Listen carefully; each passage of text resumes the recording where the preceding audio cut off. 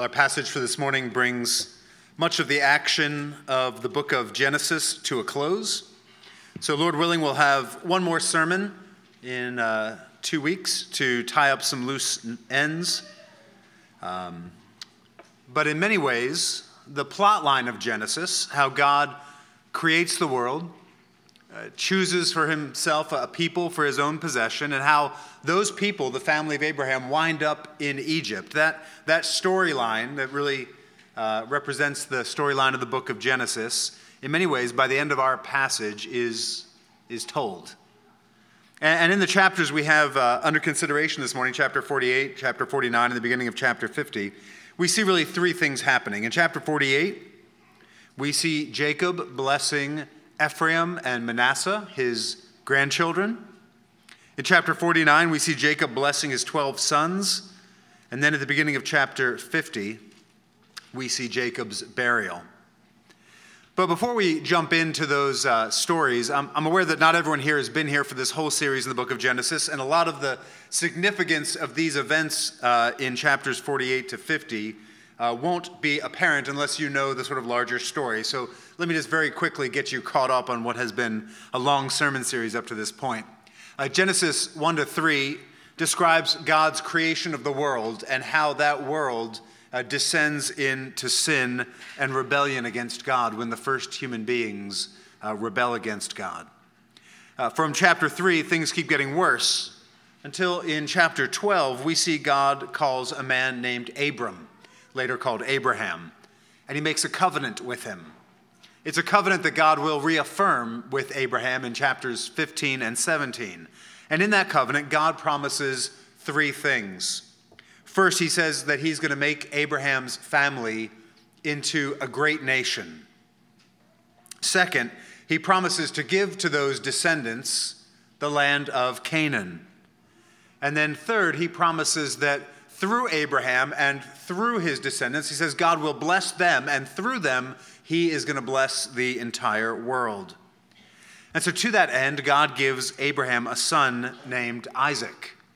Isaac has a son named Jacob, whom God will later give the name Israel. And Jacob, also known as Israel, has 12 sons.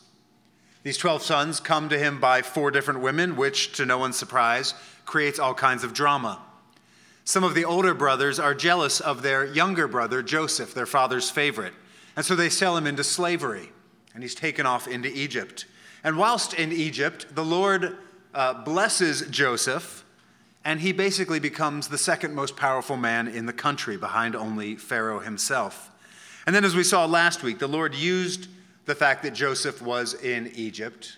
He used Joseph's preparations and his planning to provide food for his family and for much of the surrounding world during a terrible famine. So last week we saw a family reunion of sorts, where the brothers who had sold Joseph into slavery realized that really they've been dealing with their long-lost brother, where Jacob found out that his beloved son Joseph wasn't really dead after all. And that brings us then to chapter 48, where we start this morning. So if you're taking notes, this will be point 1 for us, and that is Jacob's faith. We see here in chapter 48, Jacob blessing his grandchildren, Ephraim and Manasseh. And what it really is showing us is Jacob's faith. So I'm not going to take time to read every verse here. It may help you if you have a Bible open. If you didn't bring a Bible, that's fine. There should be one under the chair in front of you, but it'll help you to follow along. But I think we see Jacob's faith in chapter 48 in 2 ways, really, or in this whole passage in 2 ways. The first is in that story that comprises most of chapter 48, where he blesses his grandchildren. So there in verse 1, we see that Joseph is told that his father is very ill. So he takes his 2 oldest boys, Manasseh and Ephraim, and he goes to see Jacob. And we read there in verses 3 to 6. And Jacob said to Joseph, so this is a father talking to his son, God Almighty appeared to me at Luz in the land of Canaan, and blessed me, and said to me, behold, I will make you fruitful and multiply you, and I will make you a company of peoples, and will give this land to your offspring after you for an everlasting possession. And now your 2 sons who were born to you in the land of Egypt before I came to you in Egypt, are mine. Ephraim and Manasseh shall be mine, as Reuben and Simeon are. And the children that you fathered after them shall be yours. They shall be called by the name of their brothers in their inheritance. So Jacob reminds Joseph of the time back in chapter 28 where God appeared to him at Bethel, also known as Luz. If you remember there, Jacob had a dream of a great flight of stone steps stretching from the earth up into heaven with angels ascending and descending on those steps. And there God had reiterated the promises that he had made to Jacob's grandfather Abraham, making it clear that the promise to Abraham would be continued through Jacob's line. And then in verse 5, Jacob does something that seems odd to us. He sort of unilaterally adopts Joseph's oldest two children, Manasseh and Ephraim, as if they were his own. He says essentially, these two are mine now. You can keep the others. Now, if you have kids, you can imagine what would happen if your father tried to do something like this. My guess is it would create tension between your wife and the in-laws, right? Jacob comes and he says, your two oldest sons are now mine. But there in verse 6, he explains that the purpose of this adoption is simply to include these two boys in his inheritance. He's not adopting them in order to raise them as his own. After all, he's about to die. But rather so that they might be included in the line of promise, in the line of those who would inherit. In the next chapter, we'll see that Jacob is cutting his firstborn son, Reuben, out of the position of prominence in the family. In that society, it was expected that the oldest son would be the sort of leader of the next generation. And as such, he would receive twice the inheritance of his brothers. But we'll see again in chapter 49 that Reuben is out.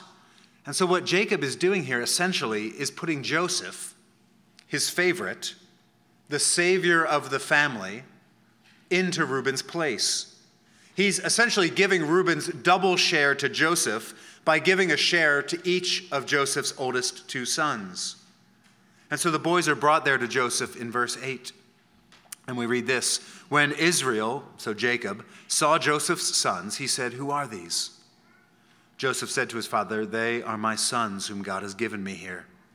And he said, bring them to me, please, that I may bless them. Now the eyes of Israel were dim with age, so that he could not see. So Joseph brought them near him, and he kissed them and embraced them. And Israel said to Joseph, I never expected to see your face.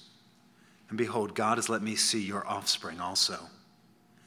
Then Joseph removed them from his knees, and he bowed himself with his face to the earth. And Joseph took them both, Ephraim in his right hand toward Israel's left hand, and Manasseh in his left hand towards Israel's right hand, and brought them near him. So you get this emotional meeting. Remember, Jacob thought that his beloved son was dead. And here he is, not only seeing him face to face, but also meeting his children, Jacob's grandchildren. There in verse 11, he remarks about how kind the Lord has been to bring him to this place. It reminds you more than a little of the time when Isaac blessed Jacob. Do you remember that story? Isaac's eyes were dim with age.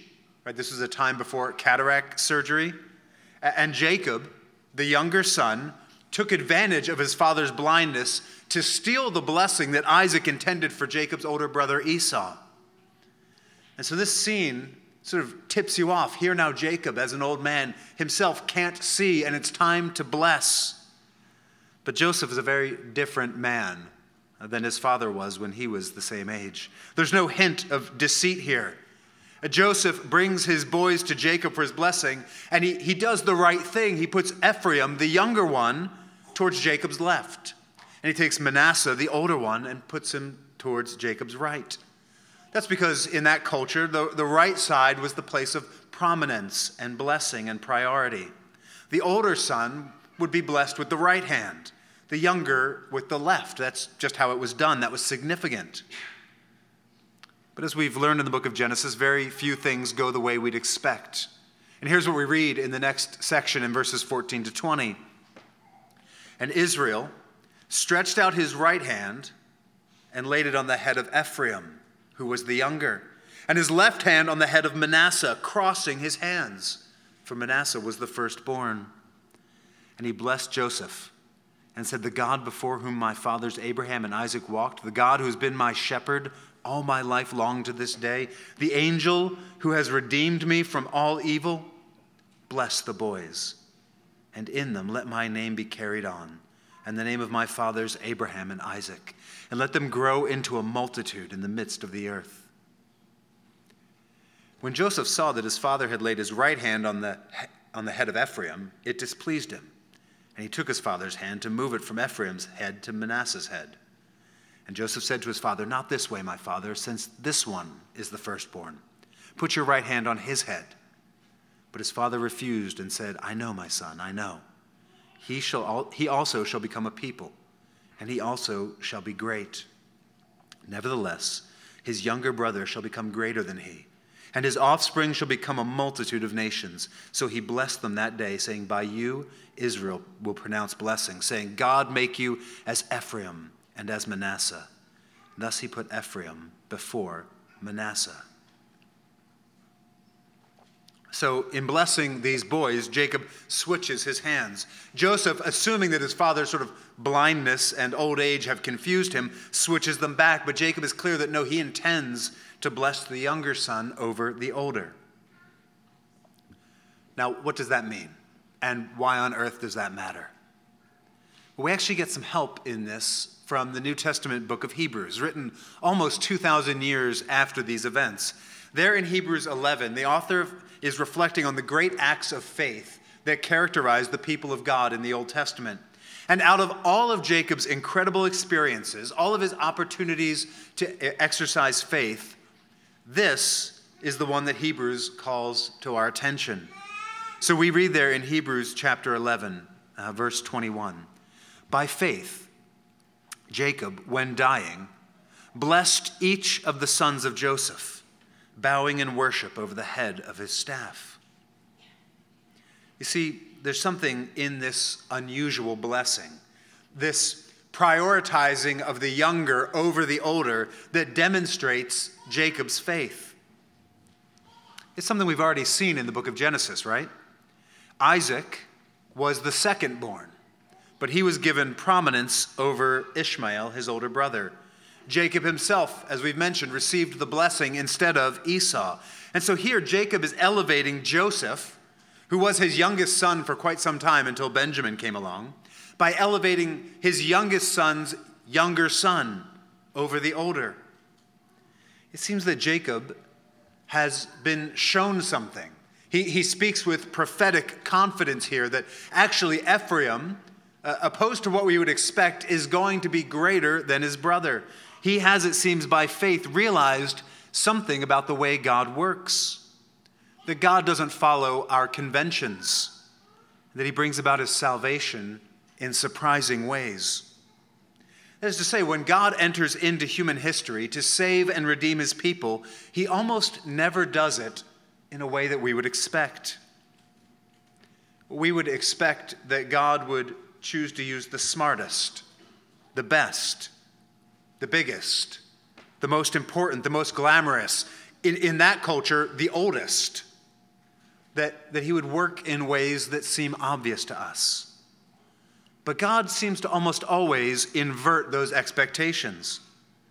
So, for example, later on in the story in Deuteronomy chapter 7, Moses tells the descendants of Jacob, he says this to them, "It was not because you were more in number than any other people that the Lord set his love on you and chose you. For you were the fewest of all peoples. But it is because the Lord loves you and is keeping the oath that he swore to your fathers, that the Lord has brought you out with a mighty hand and redeemed you from the house of slavery, from the hand of Pharaoh, king of Egypt."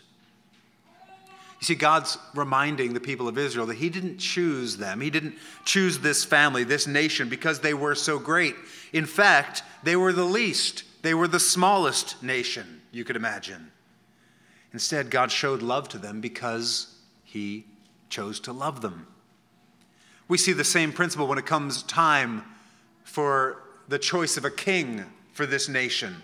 The first king was a guy named Saul. He was tall. He was impressive. The Bible tells us he was the best looking guy in all of Israel. but he was a disaster as a king.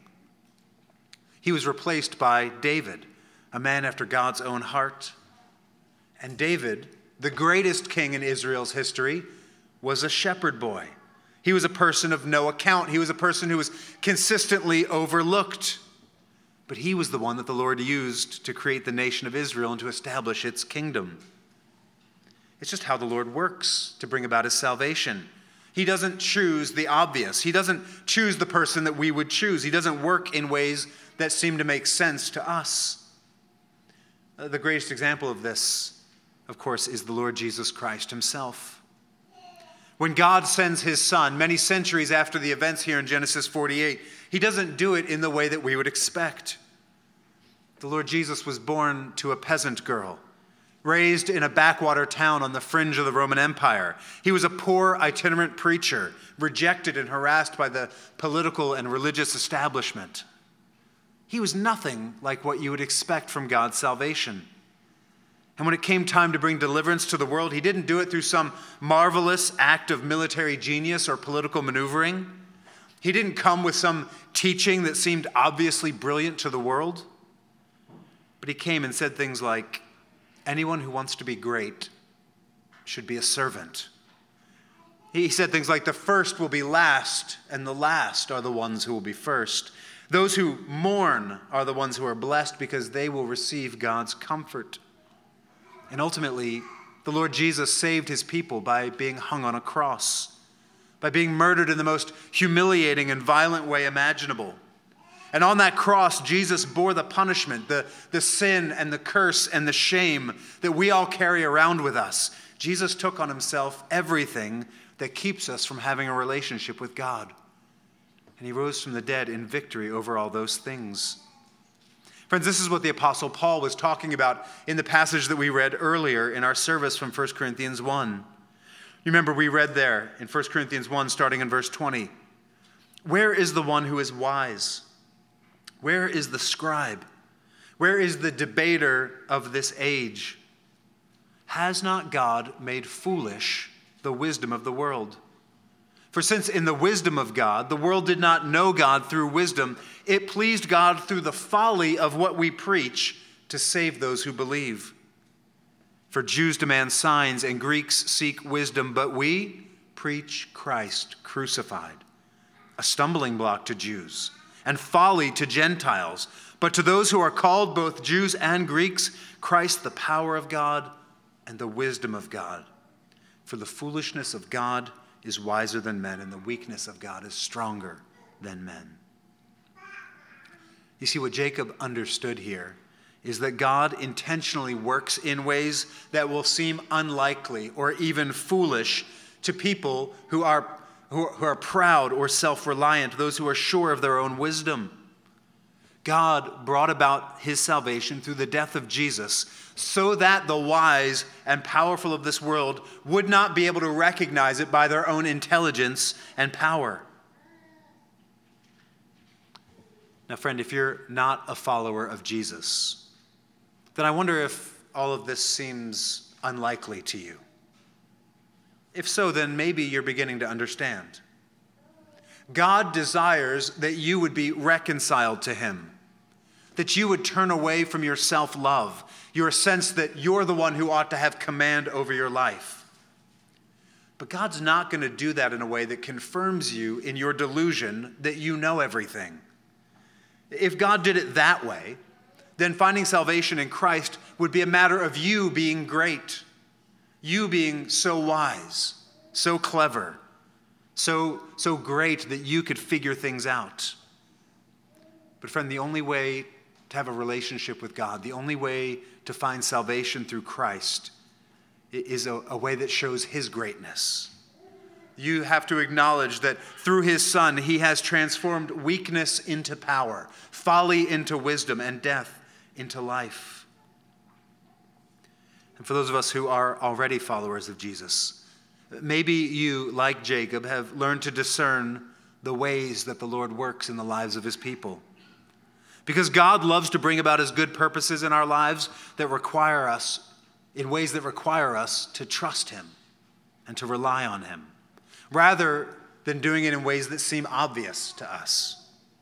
It could be, friend, that God will work in your life through your strength, through your success, through you immediately getting everything that you want and never having to wait or trust or wonder what the Lord is doing. But the Bible encourages us to believe, and I think our experience teaches us, and Jacob's faith here models for us, that God is often at work in ways that are surprising to us, in ways that don't immediately seem likely or obvious. God often defies our expectations. And so when we encounter setbacks, when things don't go as expected, when broken relationships or physical weakness or personal setbacks seem to be the order of the day, brothers and sisters, we can trust that God is at work, that he's accomplishing his good plans in our lives. That brings us, I think, to our second way that we see Jacob's faith in this passage, and that is particularly in his instructions for his burial. This will be brief, but it's worth mentioning. There in verse 21, we read this. Then Israel said to Joseph, "Behold, I am about to die, but God will be with you and will bring you again to the land of your fathers." Then if you skip down to the end of chapter 49, beginning in verse 29, Jacob says this to all of his sons as they're assembled around him. It says, "Then he commanded them and said to them, I am to be gathered to my people. Bury me with my fathers in the cave that is in the field of Ephron the Hittite, in the cave that is in the field at Machpelah, in the east of Mamre, in the land of Canaan, which Abraham bought with the field from Ephron the Hittite to possess as a burying place. There they buried Abraham and Sarah his wife. There they buried Isaac and Rebekah his wife. And there I buried Leah. The field and the cave that is in it were bought from the Hittites." When Jacob finished commanding his sons, he drew up his feet into the bed and breathed his last and was gathered to his people. Then if you look in chapter 50, we see really the first 14 verses. I won't read them, but they record for us a long funeral procession where Jacob's wishes are carried out. Joseph asks Pharaoh for permission to bury Jacob, and it's granted. The Egyptians honor Jacob with a mourning ritual that's just shy of what they would have done for Pharaoh himself. They embalm Jacob, and they mourn him for 70 days. Then a massive company of Pharaoh's servants and his elders, all the family of Jacob with chariots and horsemen, they all head out of Egypt into the land of Canaan to bury Jacob. It's something of a foreshadowing of the Exodus, where the Israelites will leave Egypt en masse on their way to the land of Canaan. But in all of this, we see something of Jacob's faith. For him, the promises of God were real, and they were actionable. God had promised his descendants the land of Canaan, and so he doesn't want to be left in Egypt. That's not where he belongs. That's not his homeland. And so in faith, he asks to be buried with the rest of his family in Canaan. So I'm not going to say too much about that. It's actually going to get picked up, Lord willing, at the very end of Genesis when Joseph dies and he gives instructions for his body. But I just want to mention it because the burial in particular gets a lot of airtime there in chapter 50. Jacob clearly trusted that the Lord was going to bring about his promise to give the land of Canaan to his descendants. So that's the first thing I wanted to see this morning, Jacob's faith. His faith in blessing Ephraim and Manasseh, his faith in wanting to be buried in Canaan. The second thing I wanted to see this morning is to see Jacob's blessing of his sons. There in chapter 49, having already conferred his double blessing on Joseph through Ephraim and Manasseh, Jacob gathers his sons together. And if you look there in verse 1 of chapter 49, he tells his sons that he's about to tell them what shall happen to you in the days to come. So in this blessing, there is a prophetic element. Jacob is telling them things that have been revealed to him by God. And then from verses 3 to verse 27, he walks through each one of his 12 sons, and he speaks a word of prophecy over them. And then in verse 28, we read this summary. All these are the 12 tribes of Israel.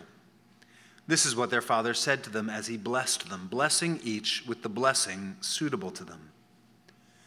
So here in chapter 49, it's made explicit that these 12 sons represent the 12 tribes of Israel. And it's interesting because a lot of what Jacob is about to say that we're going to consider in chapter 49 doesn't really fit our definition of a blessing.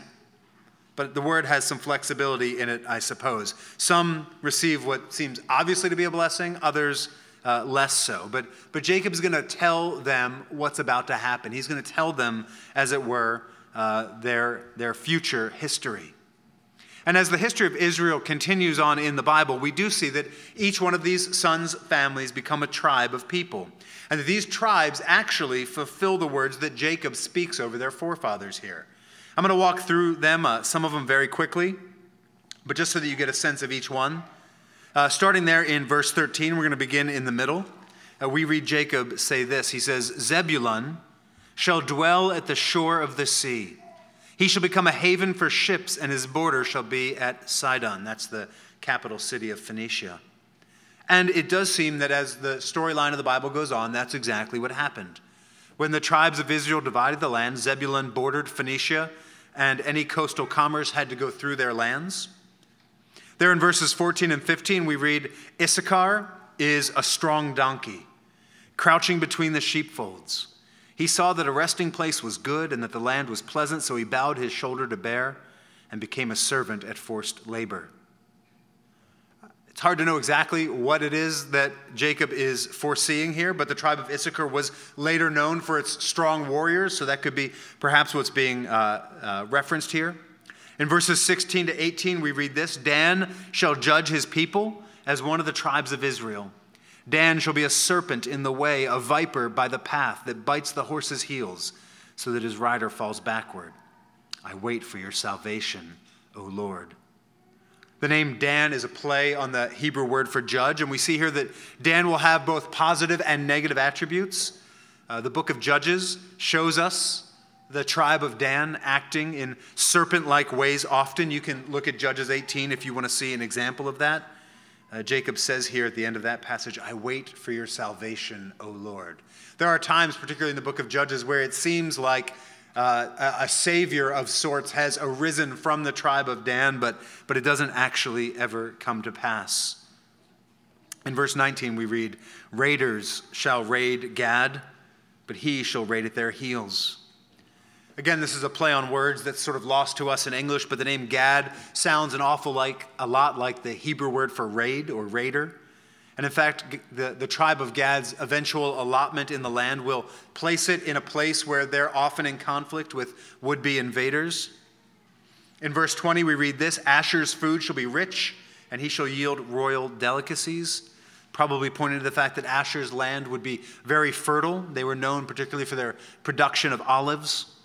In verse 21, we read, Naphtali is a doe let loose that bears beautiful fawns. I don't have a lot for you there. Seems positive, I guess. Naphtali's land was full of natural resources, so some commentators suggest that that's what's being spoken of, but it seems like a bit of a stretch to me. And down in verse 27, we read the final one. It says, Benjamin is a ravenous wolf, in the morning devouring the prey, and at evening dividing the spoil. It might seem negative. It does actually seem like it's pointing to Benjamin's reputation for being mighty warriors. But those sort of 7 quick blessings leave us with just 5 sons. So there's sort of 7 brief ones that we just walked through, and 5 sons get a sort of longer treatment. 3 of those 5 are negative, 2 are positive. There in verses 3 to 4, Jacob explains why Reuben, the firstborn, is being cut out of the place of prominence in the family.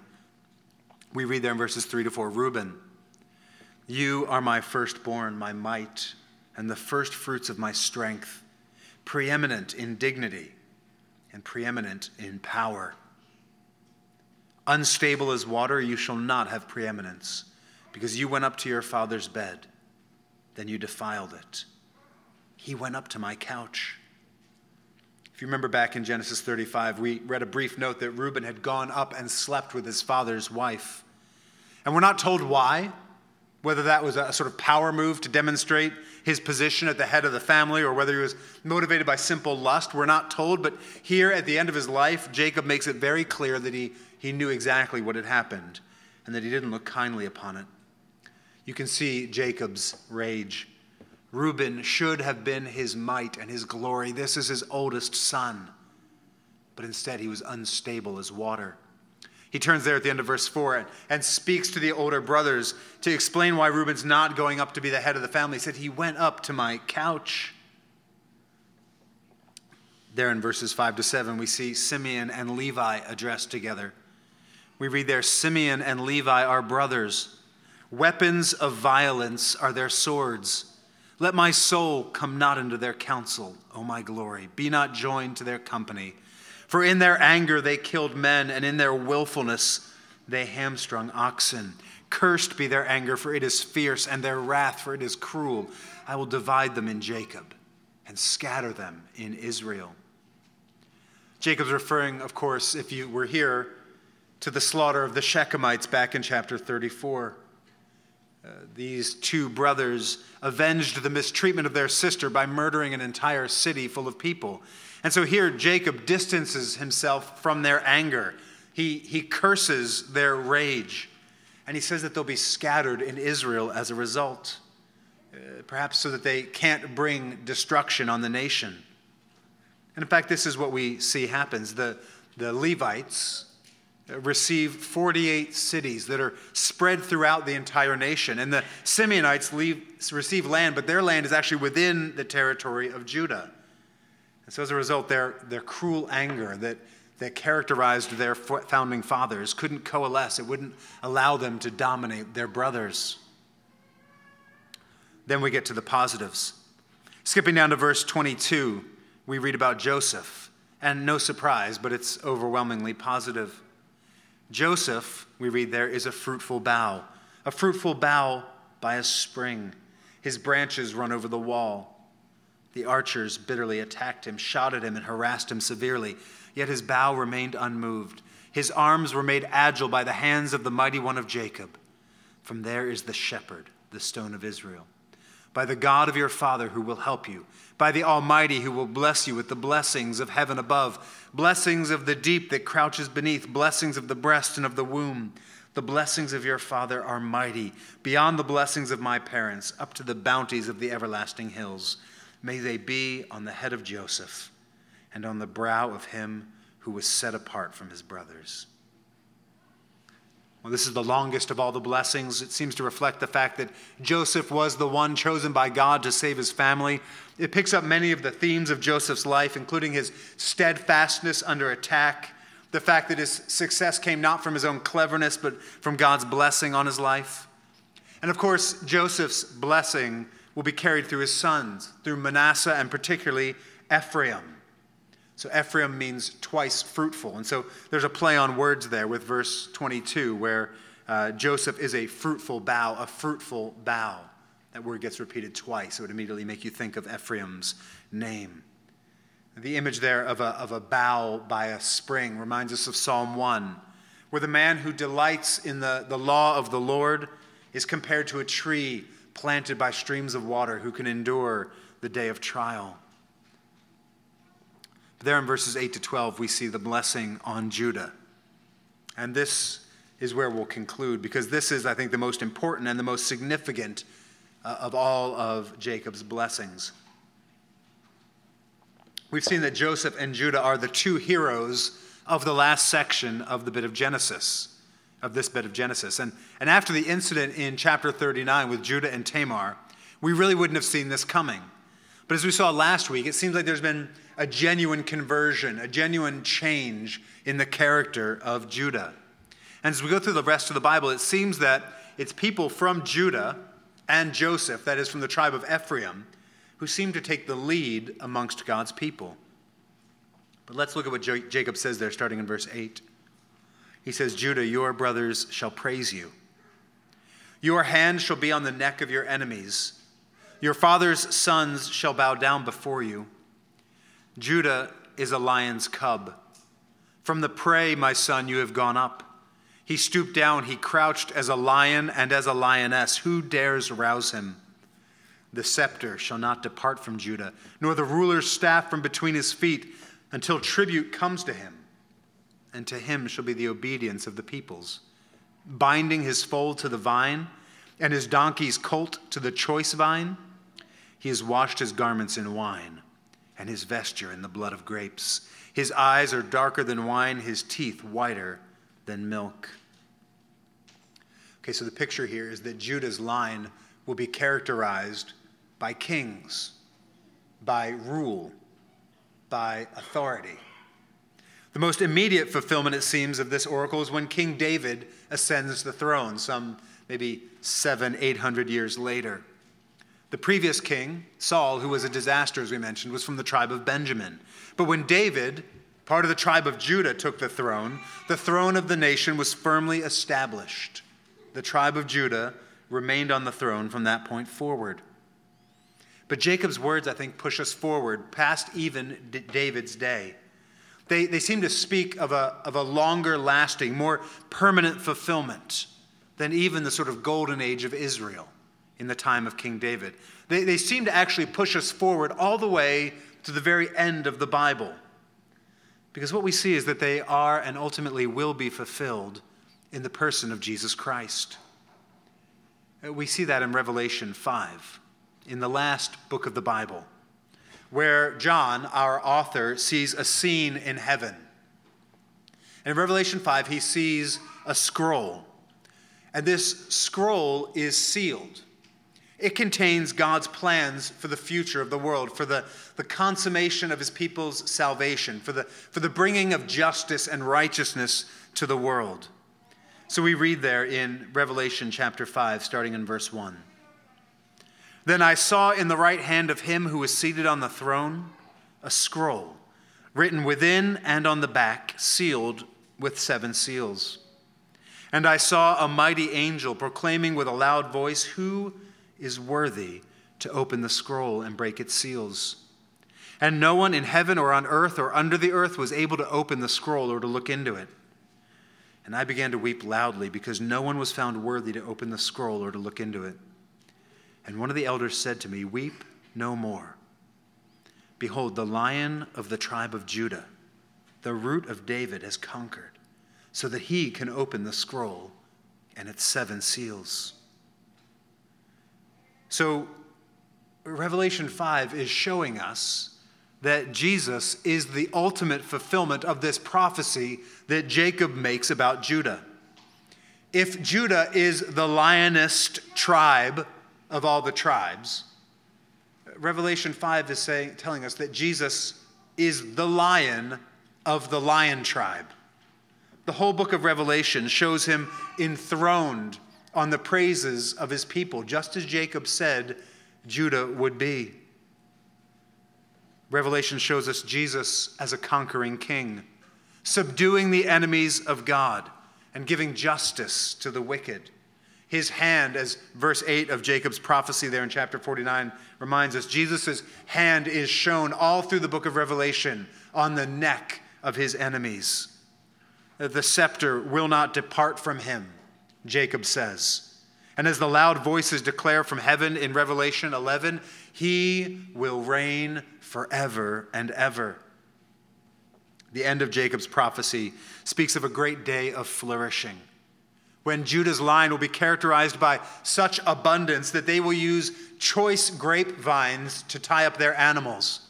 You'd be like in our day saying something like using gold chains to tie up your animals. There's such abundance, such prosperity that even the most precious thing is common enough that you could use it to tie up an animal. They'll wash their clothes, not in water, but in the finest wine. They'll brush their teeth with the best milk. It's a picture of the great paradise of the Messiah's kingdom, when Jesus, the Lion of the tribe of Judah, returns and he brings his rule to pass. The imagery there in the book of Revelation is that there will be joy and abundance and delight, like we see here in Jacob's prophecy in chapter 49. And friends, that actually leads us perfectly into our celebration of the Lord's Supper. because it is in the supper that we anticipate that day when we join in the feast of heaven, when we'll be gathered around the table with the Lord, feasting in a world made new. The bread and the wine set before us, and the fellowship and the love that we have for one another, they point us forward to that coming day. They're meant to whet our appetite for that greater feast of love and celebration. But there is, in the supper, a surprise.